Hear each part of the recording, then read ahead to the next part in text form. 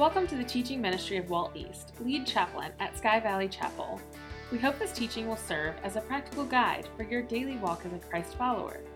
We encourage you to follow along with your Bible and life notes, which can be found in the podcast show notes or on our website at svmin.com.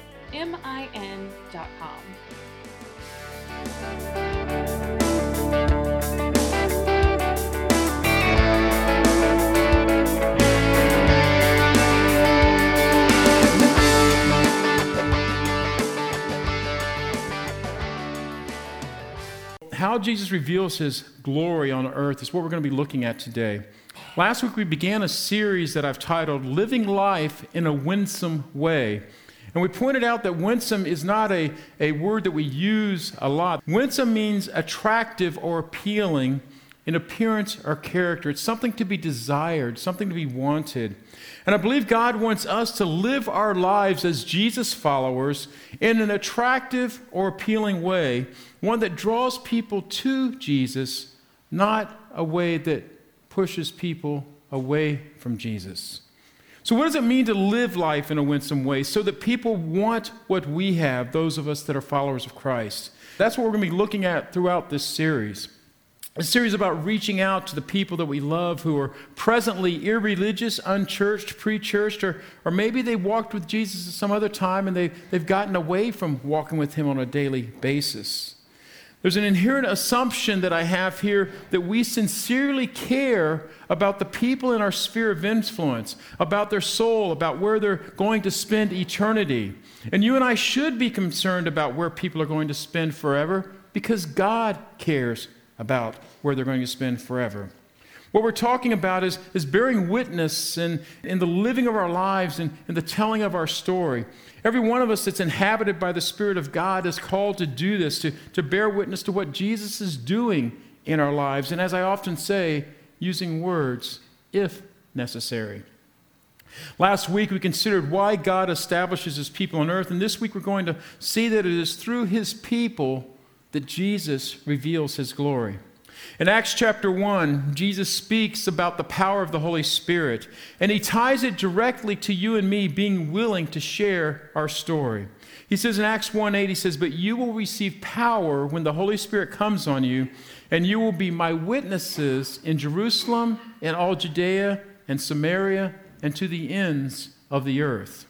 The power of the Holy Spirit is directly tied to you and me being willing and able to tell people, to show people the story of Jesus Christ and what he's doing in our lives. One of the most important things I think here is to connect with the heart of God as we think about the people within our sphere of influence and our motives to pray for them. We need to realize and to remember how much God loves these people and that we're seeking to tell our story to them.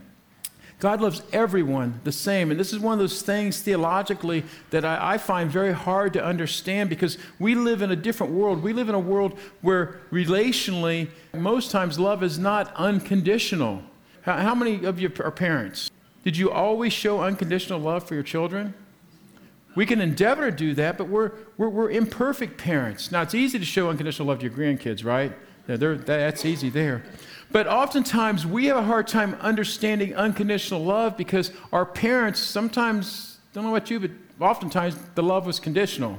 We had to please our parents. Our parents loved us when we were good boys and good girls, and we didn't necessarily feel loved at other times. Some of us had parents that were not, didn't do good things, and we need to recognize that. But God helps us to overcome that, doesn't he? So we need to remember how much God loves people. He loves the Spirit-led believer. He loves the nominal Christian, the pre-Christian, the irreligious, the agnostic, and even the atheist. God just loves people. This is reflected in that most famous of scriptures that you hear me say often, that you see with the baseball games and stuff like that. John 3:16, for God so what? He loved the world.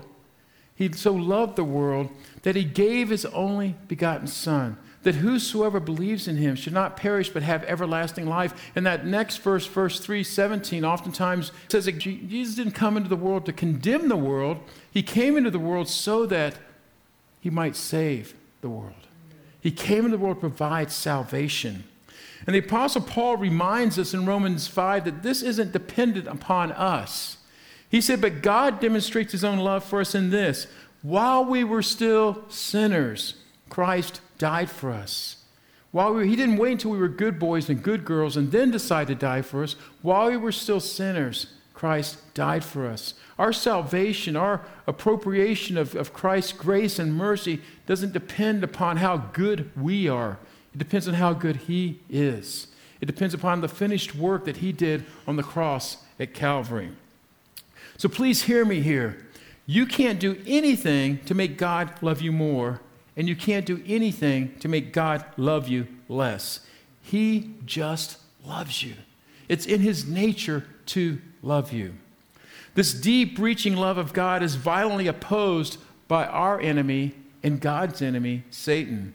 There's a cosmic war going on, and you might be sitting there thinking in warfare there's spoils, there's things to be gained, whether it be territory or other things. And what are the spoils of this warfare? Well, one of the spoils of this warfare is worship. It's glory. It's that which people will give their allegiance or their praise to. Some people worship money or they worship material things. Other people worship their job. Other people worship their sports teams like the Seattle Seahawks or the Ohio State Buckeyes. We worship our sports teams. We were all created to worship something, to adore something, to place something in first place in our lives. And the real issue is what or in whom are we going to glory in? Satan will do anything to keep you and me from glorifying Jesus because Satan hates that. He hates that. You look at his history. Lucifer, the shining one, the chief among the angels, the leader of the praise in heaven. He rebelled against God, and he took a third of the angels with him, we're told in the scriptures. And he fell. He desired the worship. He desired the honor. He desired the glory. And he's still at it, trying to keep God from being glorified. Let's look at Paul's prayer to his fellow Christians at the church at Ephesus. And I want you, as I'm reading these words here in Ephesians 3, to think about your own journey. The Apostle Paul says, I pray that out of his glorious riches he may strengthen you with power through his Spirit in your inner being. Why? So that Christ may dwell in your hearts through faith. And I pray that you, being rooted and established in love, may have power together with all the saints to grasp how wide, how long, how high, and how deep is the love of Christ. Talking here about it's hard for us to understand God's love. The Apostle Paul, even in his day, was trying to help people understand. He knew that it was hard for people to understand, to grasp about God's love. He says, and to know this love that surpasses knowledge. So why again? So that you may be filled to the measure of all the fullness of God. We need to understand the depth of God's love for us. And then he goes into this beautiful doxology. He says, now to him who is able to do immeasurably more than all we can ask or imagine, according to his power that is at work within us, to him be glory in the church and in Christ Jesus throughout all generations, forever and ever. Amen. Isn't that beautiful? Isn't that beautiful? He wants us to understand the love of God so that God can be glorified. So how does Jesus get glory on the earth? Turn to the person next to you and say, tag, you're it. You're going to understand that in the next few minutes. How does Jesus get glory? I want you to think with me about how the enemy would want to take your heart out of praising Jesus. Why does he want to take you out? Why does he want to wipe that out of you? Why is the enemy so concerned about your desire for God? Well, Solomon wrote in Proverbs 4, he said, above all else, guard the heart, for it is the wellspring of life. And what you and I desire is a big deal to God. And so that makes it a big deal to Satan in this warfare. The gospel opens with the glory of Jesus right in the first chapter of John. Look in John chapter 1. It says, the Word became flesh and made his dwelling among us. We have seen his glory, the glory of the one and only who came from the Father, full of grace and truth. John testifies concerning him. He cries out saying, this was he of whom I said, he who comes after me has surpassed me because he was before me. From the fullness of his grace, we have all received one blessing after another. For the law was given through Moses. Grace and truth came through Jesus Christ. No one has ever seen God, but God, the one and only, who is at the Father's side, has made him known. Later in John's gospel, Jesus, in John chapter 17, in the Garden of Gethsemane there, he's talking to the Father, he's praying to the Father, and Jesus says there, he says, I have brought you glory on earth by completing the work you gave me to do. And now, Father, glorify me in your presence with the glory I had with you before the world began. That's how the gospel opens. It opens talking about the glory. And Jesus referring all the way back to the foundation of the world, the glory that he had with God the Father. In the book of Revelation, John peers into the future, and in Revelation 5, he's writing about the end of all things. And in 5:12, he says this, in a loud voice they sang, worthy is the Lamb who was slain, to receive power and wealth and wisdom and strength and honor and glory and praise. Then I heard every creature in heaven and on earth and under the earth and on the sea and all that is in them singing, to him who sits on the throne and to the Lamb be praise and honor and glory and power forever and ever. So if the New Testament opens with the glory of Jesus and ends with the glory of Jesus, and the critical question is, how is Jesus glorified on earth in the days between the Gospels and the end of time described here in Revelation? How do people in our families, in our workplaces, in our park, in our cities where we live, if we're not here all year round, how do they see the glory of Jesus today? It is the answer to this crucial question that I want us to look at the remainder of our time together this morning. You see, the Lord has always chosen to reveal his glory in the midst of and through his people. Last week we talked about a theology of blessing, and in that message I made the point that the reason God so longs to bless your life and mine isn't because we're such wonderful people.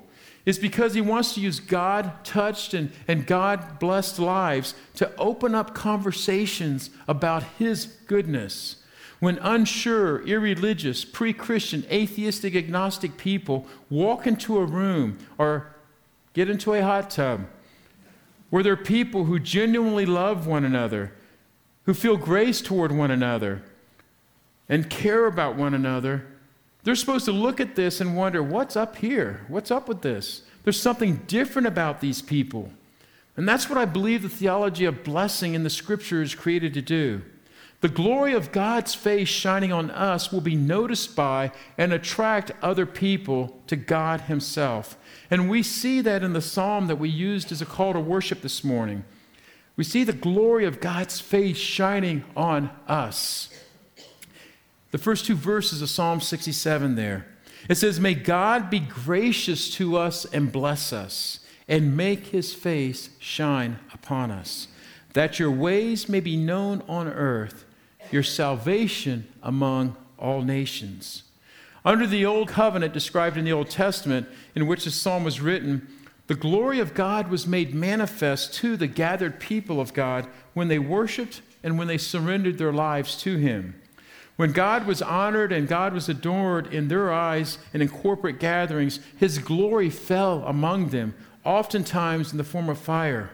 They were led by a pillar of fire that went ahead of them or remained over the tabernacle at night. When Solomon prayed his dedicatory prayer over the temple there in Jerusalem, the fire of God fell, and the place was so full of the glory of God that the priest couldn't even get into the room. When Elijah prayed on Mount Carmel and he's telling the people to stop worshiping the false god Baal and worship the Lord, he prays, and again the fire of God falls on the mountain. The people say, the Lord, he is God. Now I want to draw attention to a subtle distinction here in the first couple clauses of that first verse that we just read. The first clause is, may God be gracious to us. The second clause, may he make his face shine on us. And I think it's important for us to understand this. The first clause here has to do with the wonders of God's works of grace in human hearts.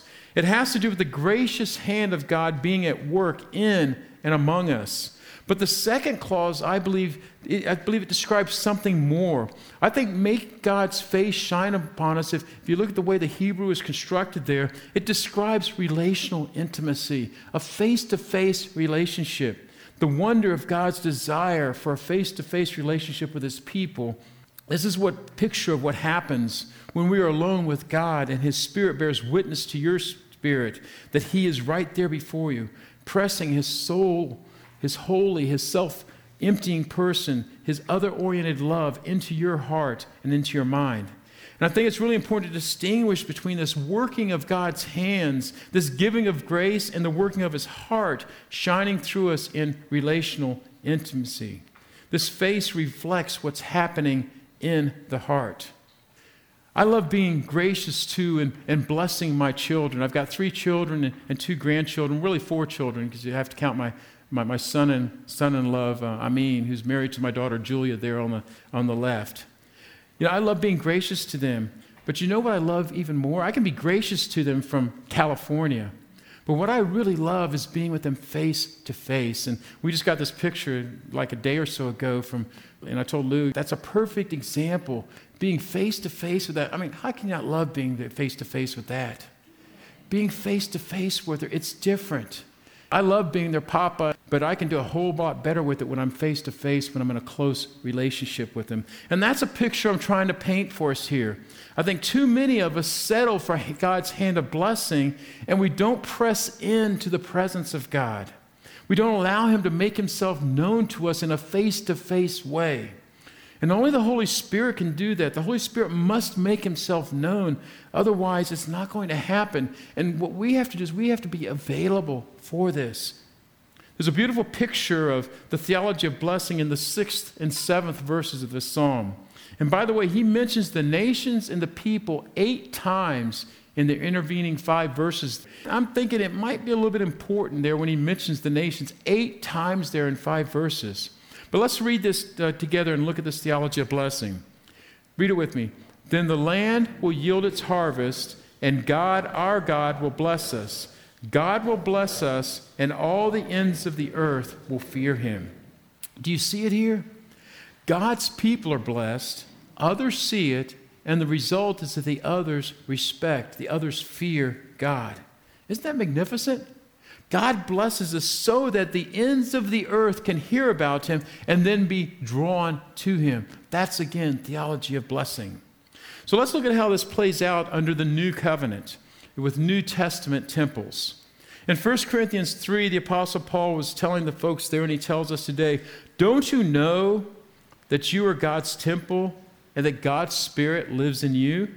If anyone destroys God's temple, God will destroy him, for God's temple is sacred, and you are that temple.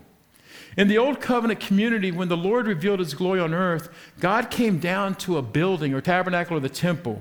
In the Old Covenant community of God's people, the temple was the central physical place where God gathered them and displayed his glory to them. The principle was that God reveals himself and displays his glory in and through the temple.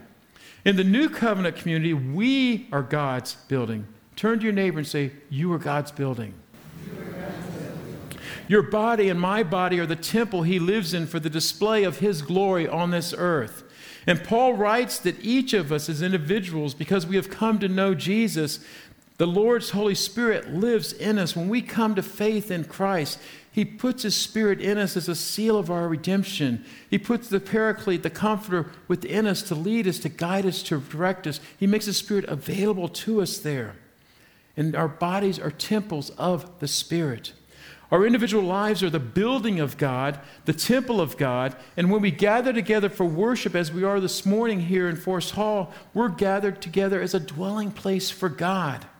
God glories in your life as you spend time with him in relational intimacy, and he glories in our worship here when we come together to praise him in intimate worship.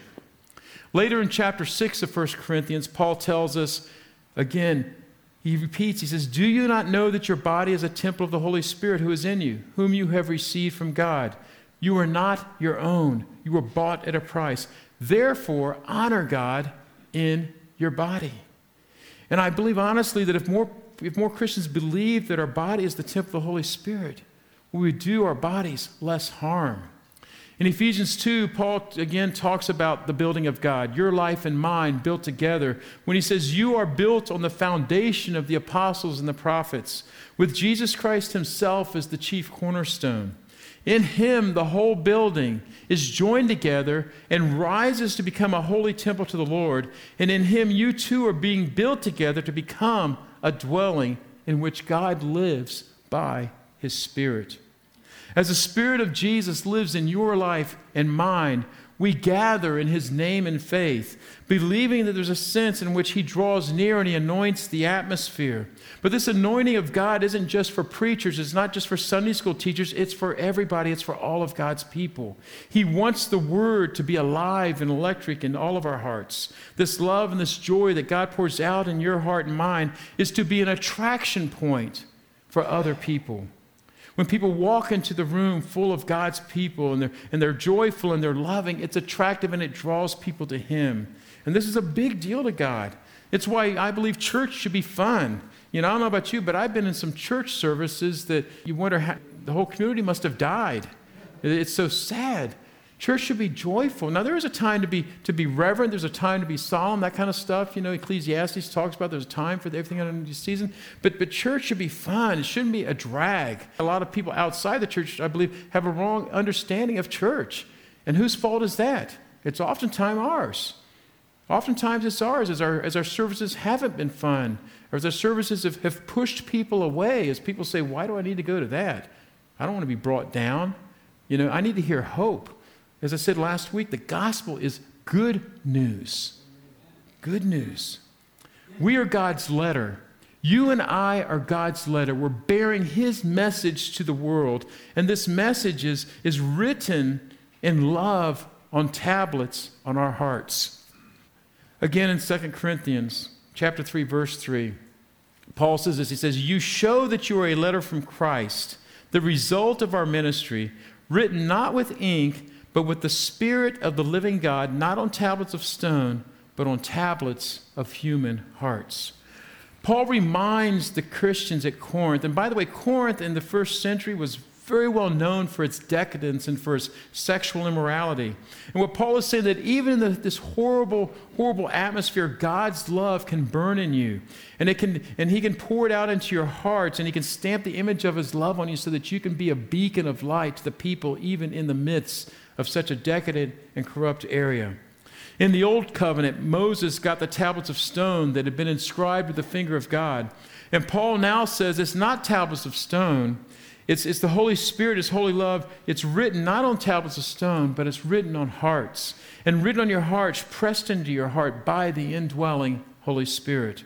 And this is a fulfillment of Ezekiel chapter 36, which was written 600 years before Jesus came in the flesh. In the year 587, God told him to write these words. He said, I will give you a new heart and put a new spirit in you. I will remove from you the heart of stone and give you a heart of flesh. And I will put my spirit in you and move you to follow my decrees and be careful to keep my laws. This passage describes the beauty of a Christian life lived out in a city, even like Corinth or like Seattle or like Abbotsford. Notice how the glory of God is supposed to flow out of us as we continue here in verse 7 of 2 Corinthians 3. He says, now, if the ministry that brought death, which was engraved in letters of stone, he's talking here about the law of Moses, if the ministry that brought death came with glory, so that the Israelites could not look steadily at the face of Moses because of its glory, fading though it was, will not the ministry of the Spirit be even more glorious? Paul's embarking here. He's trying to show these folks that the new covenant is so much greater than the old covenant. The old covenant was to point us toward Christ, and now that Christ is here, he's pointing at the new covenant. He says, if the ministry that condemns men is glorious, and we're all guilty under the law, there's none that are righteous, no, not one, we're told. If the ministry that condemns men is glorious, how much more glorious is the ministry that brings righteousness? For what was glorious has no glory now in comparison with the surpassing glory. In other words, what was the Old Testament? That's glory, but guess what? It's nothing compared to the surpassing glory that has come with Jesus Christ. And if what was fading away came with glory, how much greater is the glory which lasts? Jesus living in a human heart. You may remember back in Deuteronomy, Moses, when he came out of the tent of meeting from having been face to face with God, his face shone. They didn't have sunscreen or something. He didn't. It's like, Moses, put on sunglasses. We can't stand this glory. So Moses, what he did is he put a veil on because the glory was so much shining off of his face. He had to cover his face with a veil. And the truth is, when you and I get alone with Jesus and he presses his love in on us by the Spirit, we should reflect that. Our face, our countenance, everything about us should reflect the time we spend with the presence of God. I could probably talk to you, and I bet each one of you could tell a story of at some point in your life where you had been with someone, you'd met someone, a total stranger, and there was just something about it, and you knew that they were a believer. You knew that they had Christ in their life. And that's what we're talking about here. Hopefully that's happened where people have met you, people who are complete strangers, and they've been able to tell in your life and mine that Christ is in our lives. Paul's saying that just like Moses' face reflected the glory of God, when you and I get along with Jesus regularly, people should see his glory in our lives. That's why Paul said in Romans 15, "Therefore I glory in Christ Jesus in my service to God." And then in 1 Corinthians 10, "So whether you eat or drink or whatever you do," that pretty well covers it, doesn't it? "Do it all." Why? Do it all for the glory of God. And going back to John 17, Jesus said there to his Father, again, he's in the Garden of Gethsemane, and he tells his Father, he says, "All I have is yours, and all you have is mine. Father, we're one. And glory has come to me through them." Now this is cool. This is really, I love this part of the scripture there because Jesus there in John chapter 17, he's already been talking to the Father here, and you got to look at the rest of it there to put in context. Jesus had already said when he was praying for his people, he wasn't just praying for Peter and the boys and the Marys and Joanna, the ladies that were following him. He told the Father, "I'm praying for you." He's praying for you guys. He said, "I'm praying for those all down through the ages who are going to believe in me." So Jesus' prayer there crosses eons of time. And what he's saying, "And glory has come to me through them." He's not just talking about those people there in the first century. He's saying glory's coming to him through you and me as he looks down through time, as we live lives that glorify him, that draw people to him. That's beautiful, I think. Glory is to come to Christ through you and through me. So let's look at how New Covenant temples respond. Again in 2 Corinthians, Paul says, "But whenever anyone turns to the Lord, the veil is taken away. Now the Lord is the Spirit, and where the Spirit of the Lord is, there is freedom. And we who with unveiled faces all reflect the Lord's glory." We reflect the Lord's glory, are being transformed into his likeness with ever increasing glory, which comes from the Lord who is the Spirit. We, the New Covenant temples, make the choice to love Jesus, to faith Jesus with all of our heart. And when we have that first love issue settled, and frankly, that's what it means to come to him in a deep and intimate way. When we have that first love issue settled, we will gladly and willingly submit to the Holy Spirit's work of transformation in our lives. Others will notice this, and they will be attracted to this.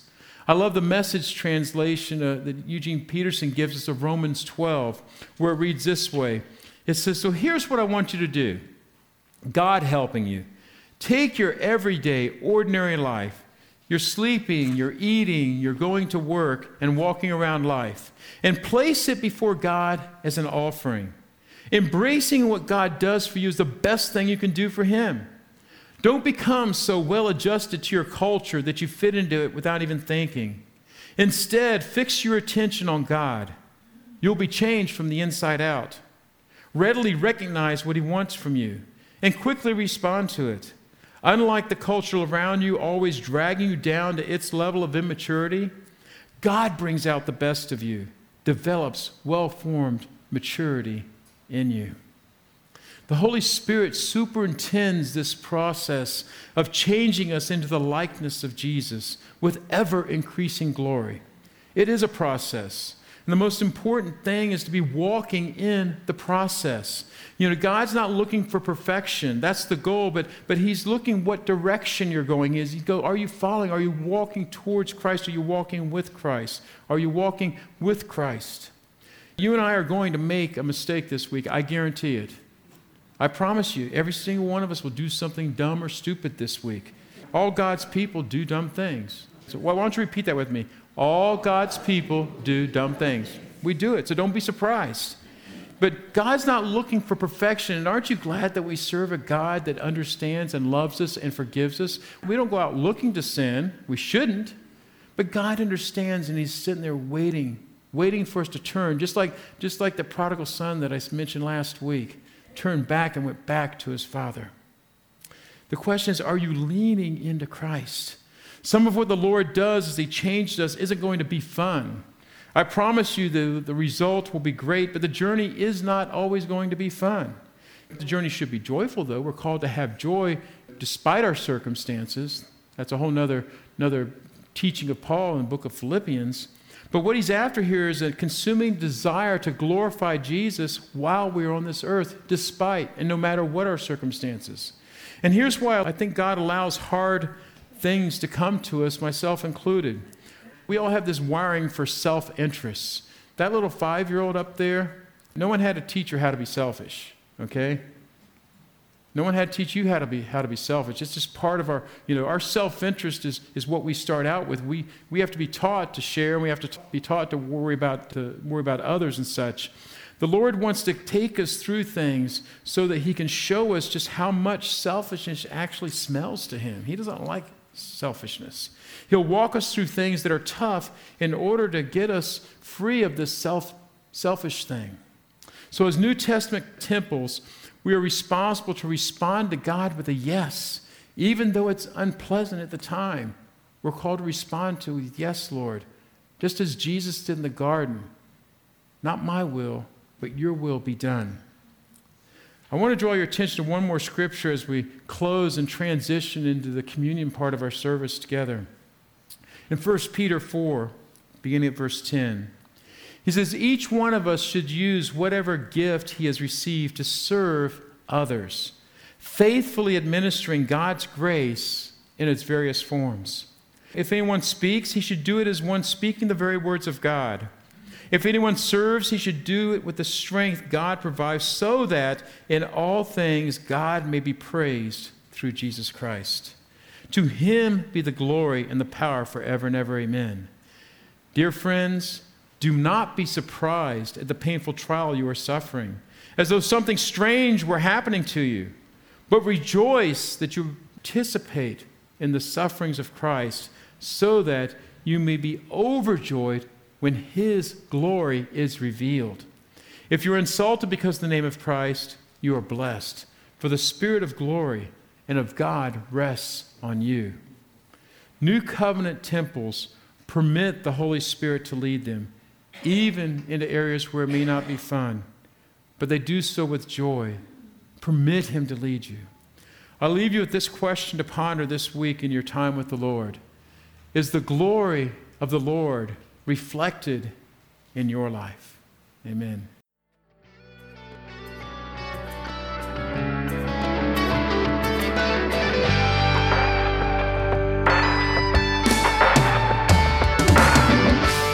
Thank you for joining us for this message. For more information on Chapel Mole and the ministry of Sky Valley Chapel, please visit our website at svmin.com. You can support this ministry on our website, Facebook page, or by downloading our app in the Apple or Google Play Store. Have a blessed day.